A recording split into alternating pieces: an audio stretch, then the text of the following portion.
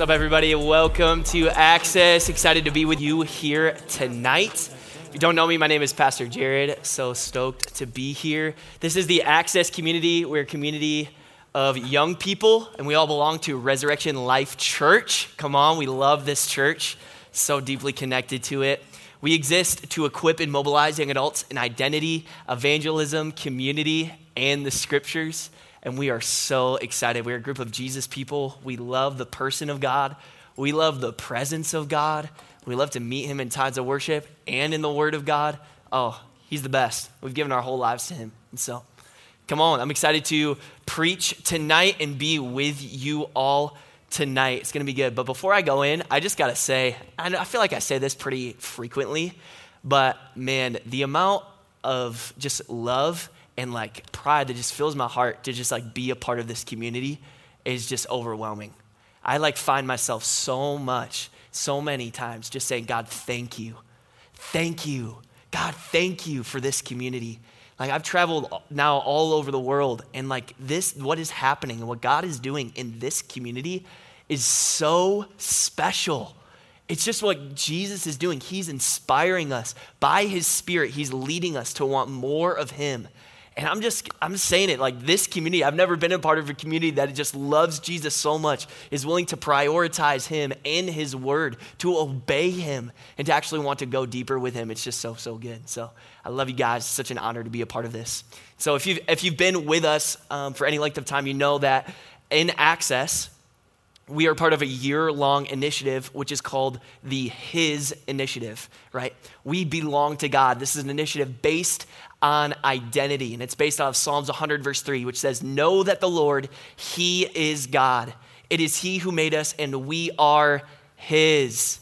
We are his people and the sheep of his pasture. Before we do anything for God, we must understand this one thing. We belong to God. And that's where our identity begins, in belonging to the Father. So we believe that as we behold the Father, we find belonging in him, and we become like him. Behold, belong, become. That's who we are as an Access community. And so one of the ways that we can secure ourselves in this identity is actually by proclaiming what God says about us out of our own mouth. Jesus, or God, when he created the world, he spoke and the world came into existence. And in God's words, there are creative power. And us being made in his image, God's actually given us creative power in our words. So when we declare God's identity over our life, it sinks into our hearts. And when God's word comes out of our mouth, it carries power to shape our identity. So before we continue and really start off with this message, I want to invite everybody to stand with me a minute. And we're going to read a declaration of our identity together. All right, so I'm going to read a line, and then you guys can repeat it after me, and we'll go through the whole thing kind of like that. So you can repeat after me. I am a new creation in Christ. I am a new creation in Christ. Jesus is the Lord of my life. And I am in Christ. The old things in my life have passed away. I am not my past. I am not my mistakes. I am not my failures or successes. I am a new creation in Christ. Amen. Come on. So good. So good. And so that declaration is based off of a verse that we're holding so dearly to our hearts. And this is actually, last week I gave our community, I'm going to give it again, a challenge to actually memorize this Bible verse. It's 2 Corinthians 5, verse 17. And it says, I am a new creation in Christ. I'm a new creation in Christ. The old things have passed away. Behold, all things have become new. It says, if any man is in Christ, he's a new creation. The old things have passed away, and behold, all things have become new. So it's going to be so good. So good. All right, so this month, we are starting actually a 3-week series today. So today, next week, and then February 22, we're going to be in a 3-week series, which we're calling Real Talk, discovering God's design for sex and sexuality. So tonight, we're going to largely just uncover, tonight's kind of like a foundational message that we're going to kind of build upon in the coming weeks, in the next couple weeks. Tonight, we're going to go over the purposes. This is a message, and we're just entitling Purposes. So tonight, we're going to cover brief overview, and this is going to be kind of funny. So like, how are you going to cover this in 15, 20 minutes, Jared? This is crazy. But we're going to cover the purpose for life. Come on. The purpose for marriage and the purposes of sex. And so we're going to cover all three of those, come to a basic understanding, just so as a community that we are all on the same page regarding these things. And then next week, Pastor Nick is actually going to be communicating with us, and he's going to be teaching a message that speaks specifically to our identity. And I believe that next week that, walls in our hearts, walls in our minds are going to topple over at the truth of what is brought next week. It's just going to be so amazing. You're not going to want to miss next week. And then on February 22, we're going to be it's going to be a ministry night. So I'll be preaching again on February 22, and we're specifically going to go after just freedom in our lives and in our hearts. I recognize, and I'm convinced, as we're bringing up this topic, like God's design for sex and sexuality, I can tell some of you guys, like your heartbeat's already going. You're like, uh-oh, like where are we going here, right? Or maybe and honestly, you're thinking of some less than ideal circumstances that have been in your life. Maybe as we're preaching, old memories are going to be stirred. You're going to think about previous boyfriends, previous girlfriends. You're going to think about how this person hurt you or that person hurt you or different things like that. And I just want to communicate our purpose in doing this, right? We're not here to expose anybody. That's not why we're teaching this message. We're here because we believe that the devil has had a foothold in this topic of sex and sexuality for way too long. And listen, the devil is a slave master. Whenever you serve him, he doesn't reward you for serving him. He only makes your life worse and keeps you in bondage. And I believe firmly in my heart, as I've been praying, that I believe that some of us are going to walk into a level of freedom this month. The slave master is going to be exposed, and then all of his grip on our life and his grip in our souls and parts of our heart is going to be broken this month. And so this is why we're communicating this message. It's not to expose, not to extend condemnation. It's so that we can catch God's design for sex and sexuality and find freedom in that. Come on. Can everyone say freedom with me on the count of three? Ready? 1, 2, 3. Freedom. That's what we're after this month. Amen? Amen. All right, let's pray. So Jesus, we love you. God, we honor you. We welcome your spirit into this place. Thank you, Father. Thank you, Lord, for your goodness. Thank you, Lord, for your grace that has changed every single one of our lives. Holy Spirit, we welcome you. We honor your name.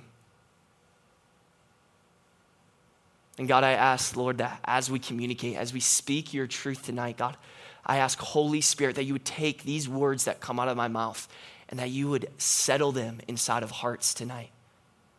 For the people in this room, for the people who are listening back, that it would settle into their hearts.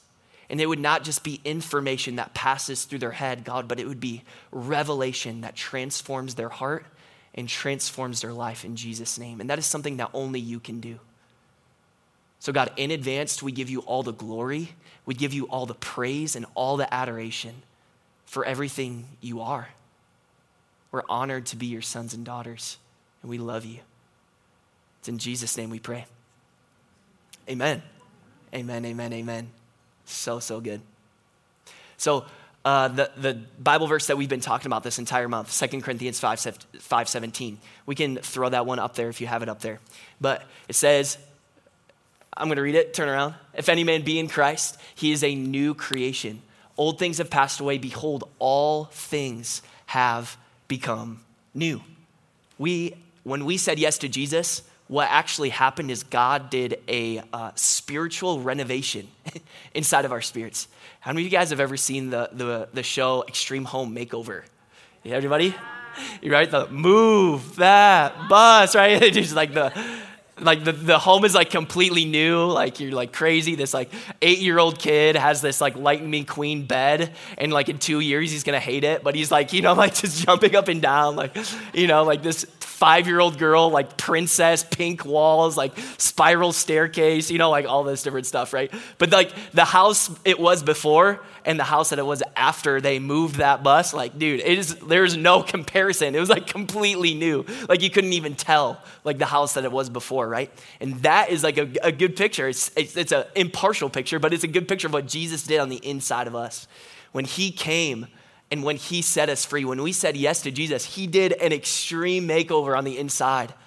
The old us, like it passed away, and behold, all things have become new. This is what we believe, right? But if we become new, then we become new in our identity. And we actually get to discover our new identity with Christ, right? But you might be asking yourself this question, okay, Jared, like if all things have become new, then like why do I still struggle like with sin patterns? Like why do I still struggle with the same things that I used to struggle with before I said yes to Jesus? Or why do I still get bothered and still get like what's the deal? Did he not make me new? No, the answer is really found in this foundational truth in Christianity. And if you're taking notes, I want you to write this down, is you are a 3-part being. Spirit, soul, and body. You are a 3-part being, spirit, soul, and body.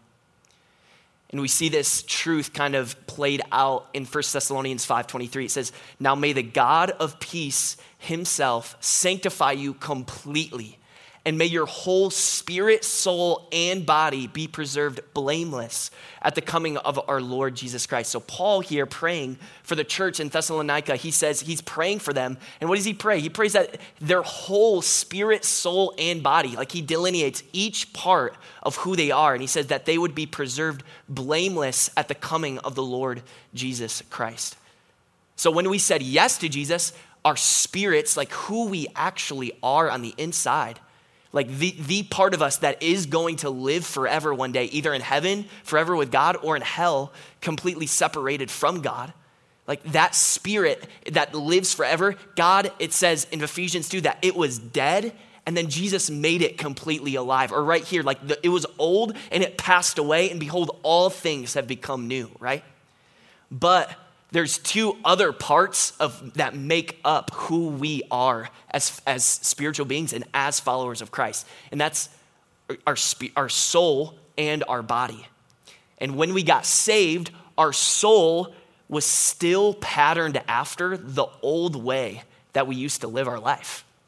Like our soul, which is comprised of our mind, will, and emotions, it didn't get saved in that moment. It didn't get made righteous in that moment, like our spirit did. And so our souls get to go through a process which is called sanctification. And basically just means like cleaning up. Like your soul, so your mind, the thoughts that you think, your will, the decisions that you make on a daily basis, and your emotions, how you react to the world around you. Those things might not be 100% reflective of Jesus right now.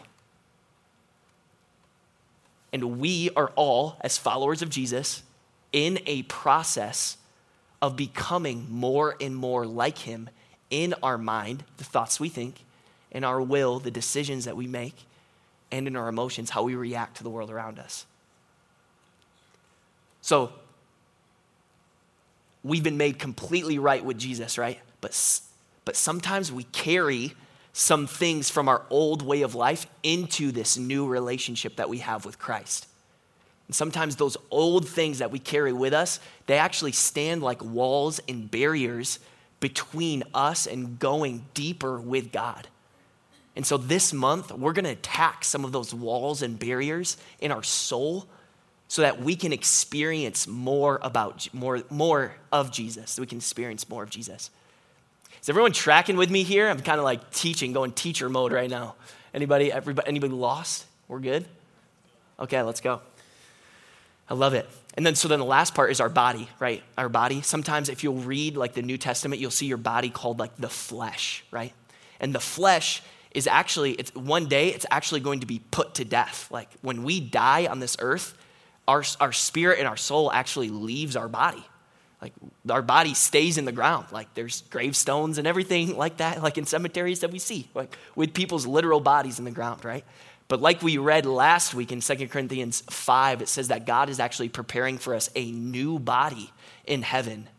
And that is the new body that we will put on. So the body that we have right now, it's corrupted by sin, right? And but it can be redeemed. And it can be redeemed through submission to the Holy Spirit and through submission to God. And so God made us spirit, soul, and body. And God also wants to bring freedom into our life, spirit, soul, and body. And that is really where we're going after today. And so we're going to be focusing, like this month that we're talking about discovering God's purpose for sex and sexuality, we're going to be focusing on a lot of things that deal on the inside.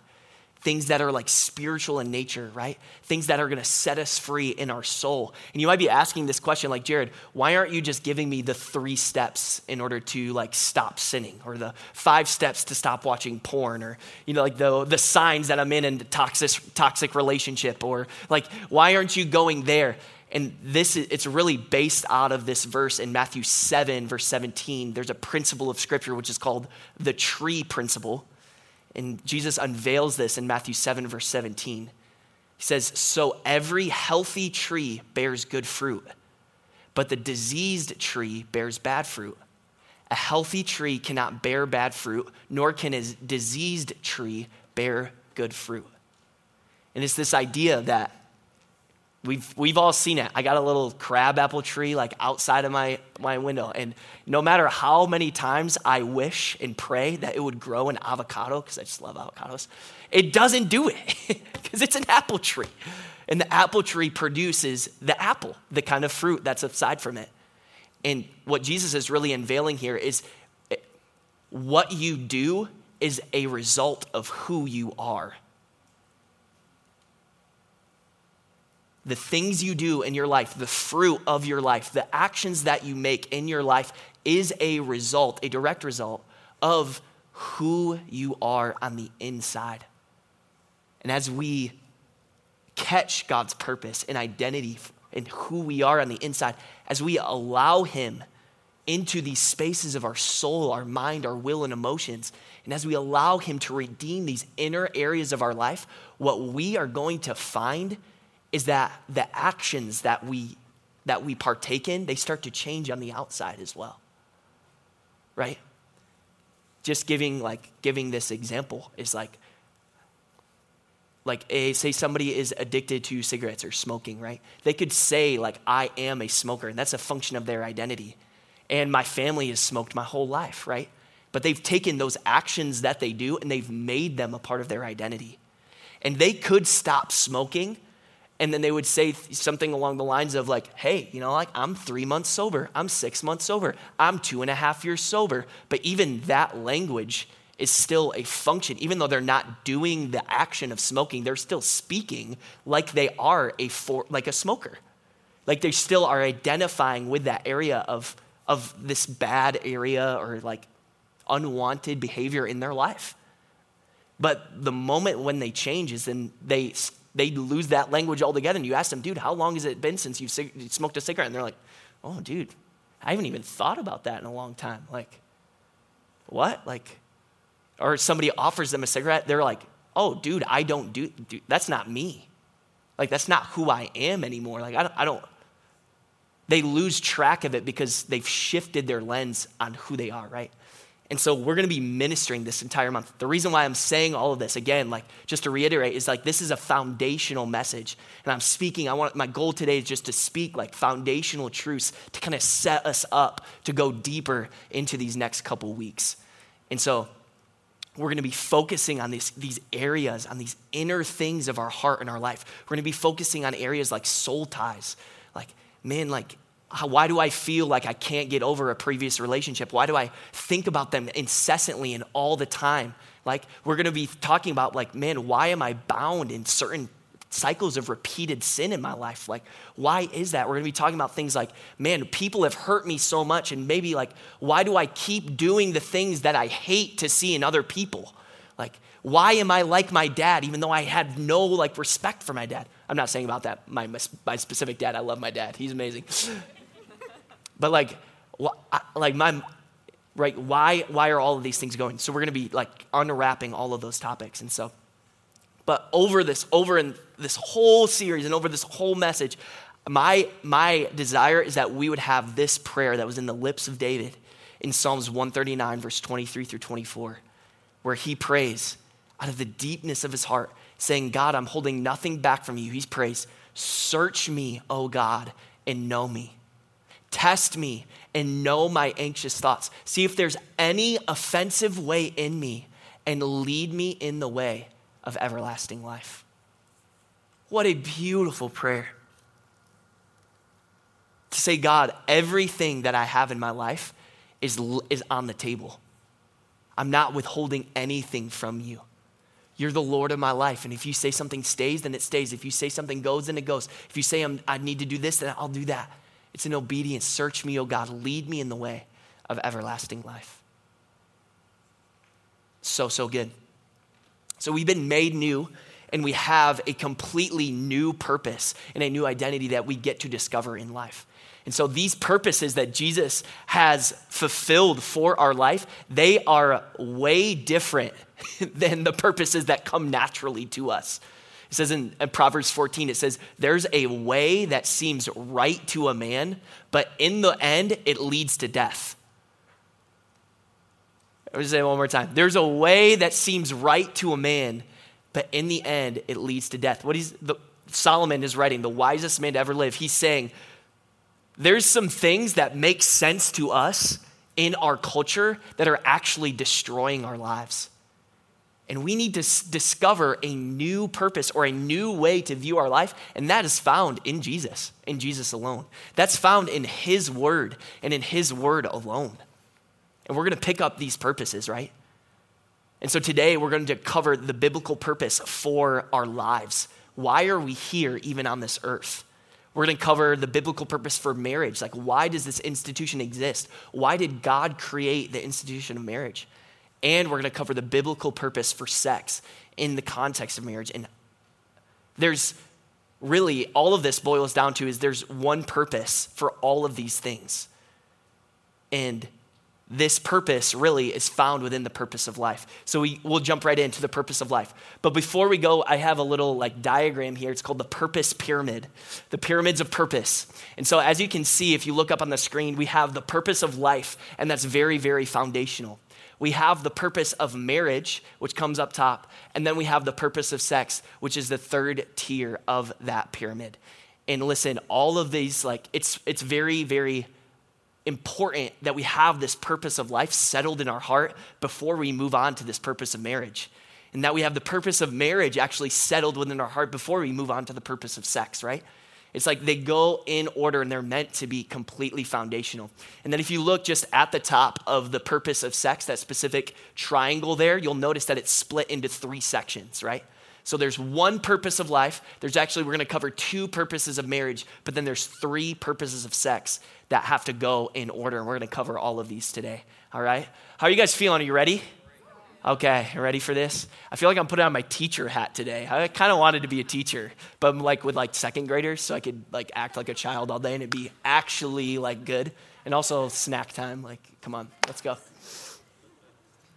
The best. All right, so the purpose of life, let's go there.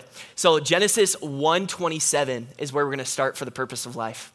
Genesis 1:27 says, so God created man in his own image. In the image of God, he created him. Male and female, he created them. In this verse, the singular verse in the beginning of the book, we see God's original intent for humanity, and that is to bear the image of God. The purpose for each and every one of our lives is to bear God's image. So what does that mean? I'm going to tell a little bit of a funny story. I think some of us have probably heard this story before, but I'm going to use it because it's a really good illustration. So I grew up here at Resurrection Life Church, and my mom is amazing. I love my mom so much. But all growing up, my mom was known as the Licorice Lady. That was her name, the Licorice Lady. So she's involved with our drama and dance department here at Res Life. And so she would do all of these different dramas. And if you were in any one of her dramas, you got a special prize for being in her drama. And guess what that prize was? Licorice. Yeah, come on. Yeah, so good. There was actually one time she bought earrings and stuck real licorice on her earrings. And so she came in and she was all decked out in all this licorice necklace and just all this different stuff. And I was like, that is my mom, and I'm proud to be her son. Mostly because I just had an endless supply of licorice at my disposal. But anyway, my mom was the Licorice Lady, right? And so she's going around to all this different stuff. Everybody knows Mrs. B. Everybody loves Mrs. B. She's this bubbly, just hi, oh my gosh, God's so good, sparkle shine, all this different stuff everywhere, right? Just such a good attitude. And she, honestly, in her life, so much props to my mom. She's been through a ton in her life. And you would just never know the depths of everything that God has brought her through, but the joy that she carries in her life is such a testimony to God's redeeming power, and it's just so awesome. She carries it so well. I love my mom so much. But when I was little, I would follow her around to all of these different things. I'd hold these big signs for her, and just do all these different stuff. And what we started finding is not we started finding, but what I started finding is apparently I looked like my mom. And these old ladies would come up to me, pinch my cheek, say, oh my gosh, Jared, you look just like your mother. And I'm like, oh, that's amazing. Thank you, as, the fifth littlest kid trying to make a name for himself. Yeah, I look like my mom. Great, So I grew a mustache. But then people would say, okay, I have this physical resemblance to my mom. And I just, I didn't really believe it. I didn't really see it. I looked like my brothers, all this different stuff. And then, one time, my parents just celebrated, a couple years ago, they celebrated their 35th wedding anniversary. Praise God. So cool. And that my mom had all these pictures of her as an 18-year-old. And there's when she was really, really young and all this different stuff. This was before I had a mustache or I shaved it off or something like that. And so I'm looking at all of these photos with my mom when she was younger. And then I'm washing my hands one time and I'm just look up in the mirror at the bathroom. And then all of a sudden it clicks. And I'm like, oh my gosh, those old ladies were right. That's tough. I look like my mom. This is crazy. So I shared this physical resemblance to her, right? But then the crazy thing is that even if people didn't see me, there's certain mannerisms that I carry and a certain attitude that I take towards life that is actually imparted from my mom. And so people could see my physical resemblance and they could say, oh my gosh, you remind me of Kim Blaukamp, right? But they could also see the way I live my life and the way that I treat other people. And they could also say, oh my gosh, you remind me so much of Kim Blaukamp, right? And that's the same way that Jesus means for us to be image bearers of God. That's what it means to bear the image of God. It means that we as humans, we actually, in a weird way, we actually do look like God. There's a part of us as humans, it's a limited, maybe not exact, mirror to mirror, but when Jesus was on the earth, it says in the book of Hebrews that he was the exact imprint of the Father. He, as a human, he bore the image of God. He looked like God. And what people look at us, and when the demons and when devils look at us, they actually do a double take because they're, oh, what? Okay, no, that's just Nicole. Oh, wait, oh, that's just Divine. Oh, wait, oh, I thought they remind me of God, right? So we carry this certain sense of physical resemblance, but then also the way that we live our life and the way that we treat other people around us, it would make them stop and say, wait, you remind me of Jesus. Wait, you remind me of God. And that's actually a beautiful thing. That's what we were made for. That is the reason why we exist as human beings, is to represent God, to be image bearers of God in every sector of society. Not just in church, not just for the pastors, but for the business leaders, for the CPAs, the engineers, for the people who work at grocery stores and just all this different stuff. Doesn't matter like what your vocation is. Your purpose in life supersedes your vocation. That's to bear the image of Christ wherever you go. The purpose of life, image bearers of Christ. So we're moving on to the second purpose, is the purpose of marriage.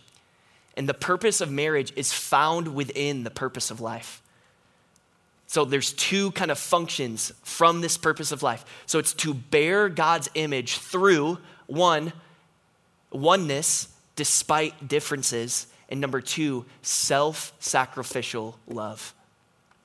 God intends for a man and a woman to come together in a marriage and to represent his image in these two ways, oneness despite their differences and self-sacrificial love. God actually means for our marriages to preach the loudest sermon that we might ever preach in our entire life.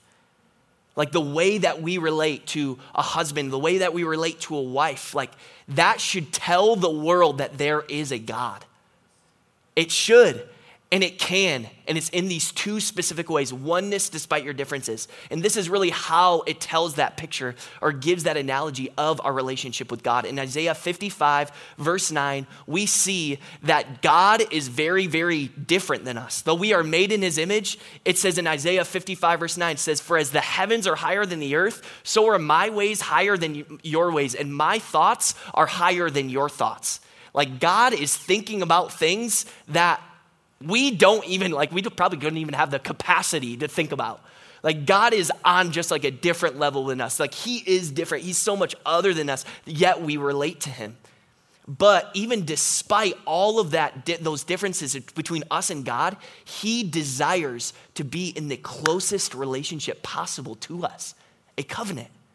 And we see this play out in John 17, verse 20 through 21. Jesus, when he's on the earth, this is one of the last prayers that Jesus ever prays when he's on the earth. He says, "I do not pray for these alone, but also for those who will believe in me through their word." He's saying, I'm not just praying for my 12 disciples that I can see right here in front of me. I'm praying for all of us who would believe in their message, in Jesus' message because of their words. So Jesus is literally praying for us. In here, in John 17, he's praying for us, all of us who are gathered in this room at Access, listening online.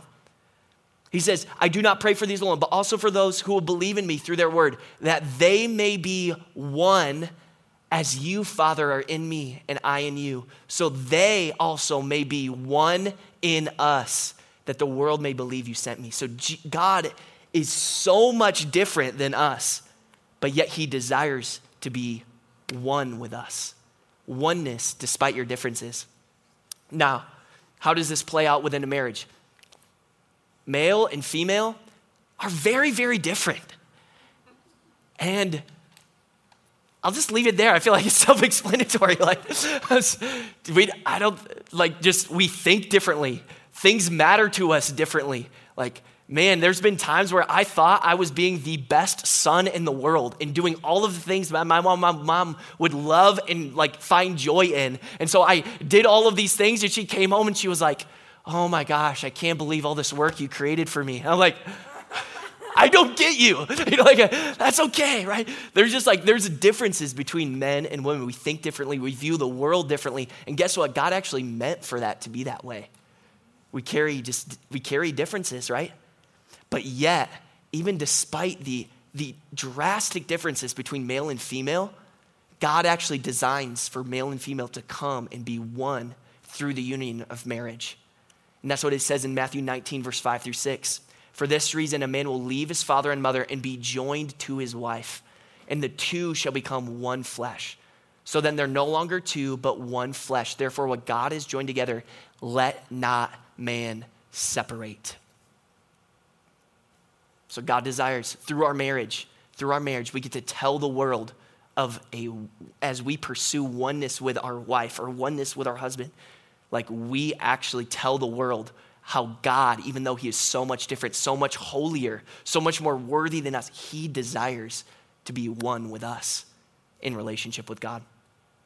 And then the second way that we get to tell the world of the good news of the gospel, we get to tell the world of Jesus, to bear his image to this world, is through self-sacrificial love. In Ephesians 5, Paul kind of talks about this self-sacrificial love when he's talking to husbands. He says, husbands, lay your lives down for your wife, just as Christ laid his life down for the church and gave himself for her. And then it says, wives, submit to your husbands, just as the church is submitted unto Jesus, right?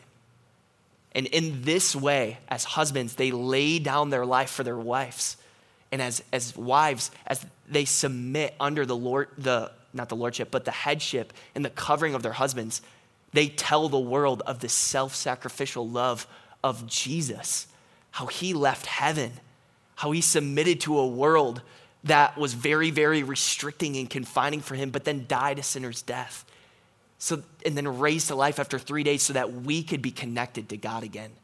Jesus laid his life down, and we get to preach that message literally through our marriages when we choose self-sacrificial love. We tell the world that there is a God. And so then we come to the last thing, and this is the purposes of sex. So the purposes of sex, and sex, just to be clear, sex it only works in God's design in the context of marriage.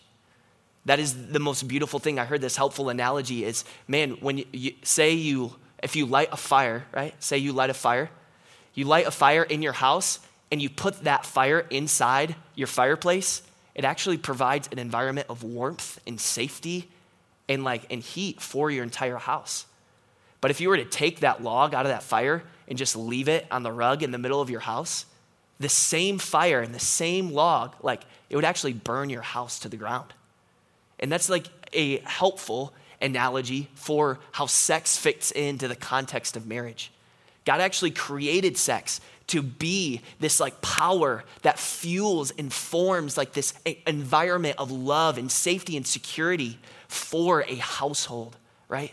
But when we take it outside of that context, when we take it outside of the context of marriage and we have sex with whoever we want, or we have sex with our boyfriend and girlfriend, while it may feel good in the moment, it breeds long-term destruction. And for some of us in this room, I can attest to that. We can attest to that. It creates a lot of confusion if in the wrong context. But the three purposes of sex that we find in God's word and that I believe that God wants us to center in as a community is, one is the purpose of sex is to motivate self-sacrificial oneness. The purpose of sex is actually to be a power to actually lay down your life for your wife if you're a husband. The purpose of sex is actually to provide this bonding power to submit to your husband if you're a wife. That's why God instated the purpose of sex, was that to be this motivating power, this power to actually be committed and stay committed to one person for your entire life, right? And actually, in sex, there's so many chemical, scientific, all these different things that bond yourselves together. And there's these things that are called soul ties, right? And it's actually your mind, will, and emotion actually gets tied to the other person. But sex isn't just a physical experience. It's not just a soulish experience. It's actually a spiritual experience as well. And God made that so that two people would have the most bond. They would become one flesh, like it said in Matthew 19, and that they would continue to lay down their lives for each other for the rest of their life. And through their marriage and through the kids that they raise and through their environment of their home, that they would tell the world that there is a God. And they would be a representation of God. So that's number one, motivating oneness. Number two is procreation. And that's it. Just to have, God said in Genesis 1:28, fill the earth and subdue it, right? Fill the earth with your offspring and subdue it, right? And that's actually so crazy. To think about this, two people coming together actually have the power to bring in a whole other human being into the world that has never existed before. And the crazy thing is, if you view that in a spiritual lens, there's one person, the baby is born, but that baby is going to be able to worship Jesus in a way that nobody has ever worshiped Jesus in the entirety of human history. And also that baby is going to be in heaven if they follow Jesus and surrender their life to Jesus. That you literally just You created an eternal being. That is crazy. Like you brought an eternal being into the earth. That is crazy. And what like an opportunity. And like, that's just amazing that God would let us play a part in that. That's just amazing. And then the last one is pleasure. Like God actually created it for pleasure. It's meant to provide love. It's meant to provide this pleasurable experience between a husband and a wife. And so the crazy thing is this is God's design for sex here. And like we said before, motivating oneness, that has to be our central focus and our central purpose for sex. It has to be this foundational one. Then next comes procreation, and then next comes pleasure, right? This is the way that God intended for the purposes to be ordered. And when they're ordered, it's almost like I'm standing on my feet when they're ordered, right? It's like, dude, when we're in marriage, like we'll experience some pushback. We'll get on each other's nerves. Like we'll experience hardships in our family and in our life. But when we're pushed around with all this stuff, though we might stumble left and right, like we're still planted on God's word ultimately, but we're still planted and we're not toppling over in our life, right? And this is how God created. But I think it's interesting that if you turn this pyramid upside down, this is really the world's perspective of sex. And this is really the way that the world defines sex, is that pleasure comes number one. And then, oh my gosh, wait, okay, after I've had this pleasure experience, oops, like now we're oh no. And then, oh my God, okay, now that I guess we might want to get married, so motivating one, right? And now we have to like figure out and work around from there, right? And the reason why I say this, it's not to cast condemnation. I realize that some of us, like maybe this is our story. And some of us, maybe like this is our parents' story or different things like that, right? And I'm not seeking to go throw shame, throw condemnation or anything like that on anybody. But what I'm really trying to expose here is that this is not God's design. And this is not the way to view sex that is going to lead to your fullest life. It might be good in the moment, but it's going to breed long-term destruction. And basically what our world has done is it's almost like we've said, okay, like the motivating oneness is right here. And then we have procreation, right? And then up here is pleasure. Like, let's just say it's my hands. And the world has said, you know what? Like, I'm going to flip everything upside down. I'm just going to stand on my hands. Right? And like all this different stuff. And as we stand on our hands, notice I was standing for about 2 seconds? And like, that's all I can take before I fall. Like if somebody were to come up here and just like tackle me, like there's no way. I might be able to like stumble and stay if I was on my feet, but if somebody to push me over, there I go, you know? And guess what? I get hurt and I might fall on someone else and actually hurt other people. And isn't that a little bit of the perspective of like, man, when we flip around the purposes of sex, sex doesn't actually become a thing that actually creates a home, creates a safe environment for people to actually grow and live into a relationship with God. It actually becomes a destructive force that people want to run away from. And that's not God's purpose for sex. And God actually created sex to be a beautiful thing.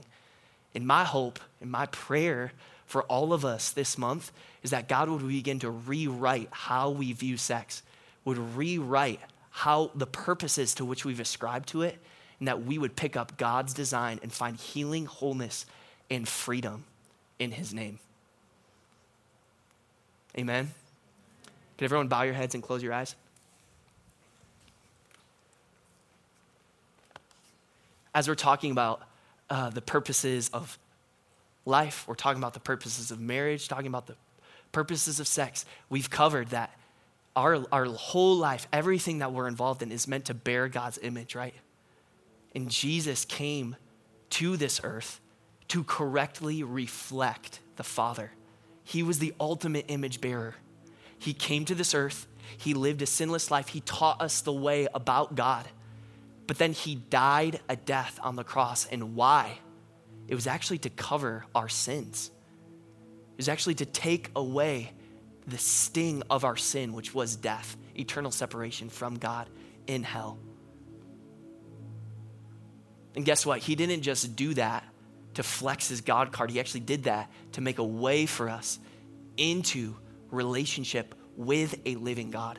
And some of us in this room, maybe we have never, ever responded to Jesus' gift of love, his sacrifice on the cross. Maybe we have never actually given Jesus the fullness of who we are.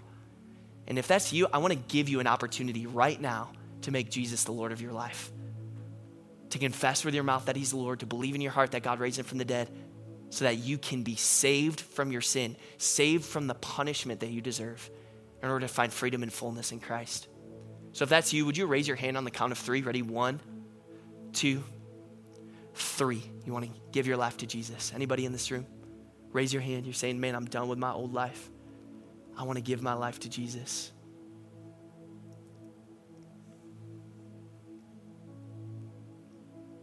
Amazing. All right, everybody pray with me a minute. Everyone just say these words after me. Say, Jesus, I love you. Thank you for dying on the cross for all of my sins. Lord, I believe that you died and rose again and are coming again. And today, I make you the Lord, the King, and the master of my life. I'm done with my old life. I don't want it anymore. I choose this new life with Jesus. Holy Spirit, fill me up and help me to walk like Jesus. In Jesus' name. Amen. Amen. Amen. Amen. Amen. So amazing. Yes, give it up for those people who responded. Amazing. We love that. We love that. We love that. Come on. We love you guys so much. Thanks so much for bearing with us. We actually, so the second part of our His initiative that we're going to kind of go through is actually the verse that we're trying to memorize throughout the course of February. And so that verse is 2 Corinthians 5:17. You heard it come out of my mouth a few times during the message. But if everyone wants to stand here a minute and then repeat this after me as I read it. 2 Corinthians 5:17. All right, I'm going to read a line and then you read a line. All right, here we go. If any man be in Christ, he is a new creation. Old things have passed away. Behold, all things have become new. Amen, amen, amen. So good. We love you guys so much. Thank you.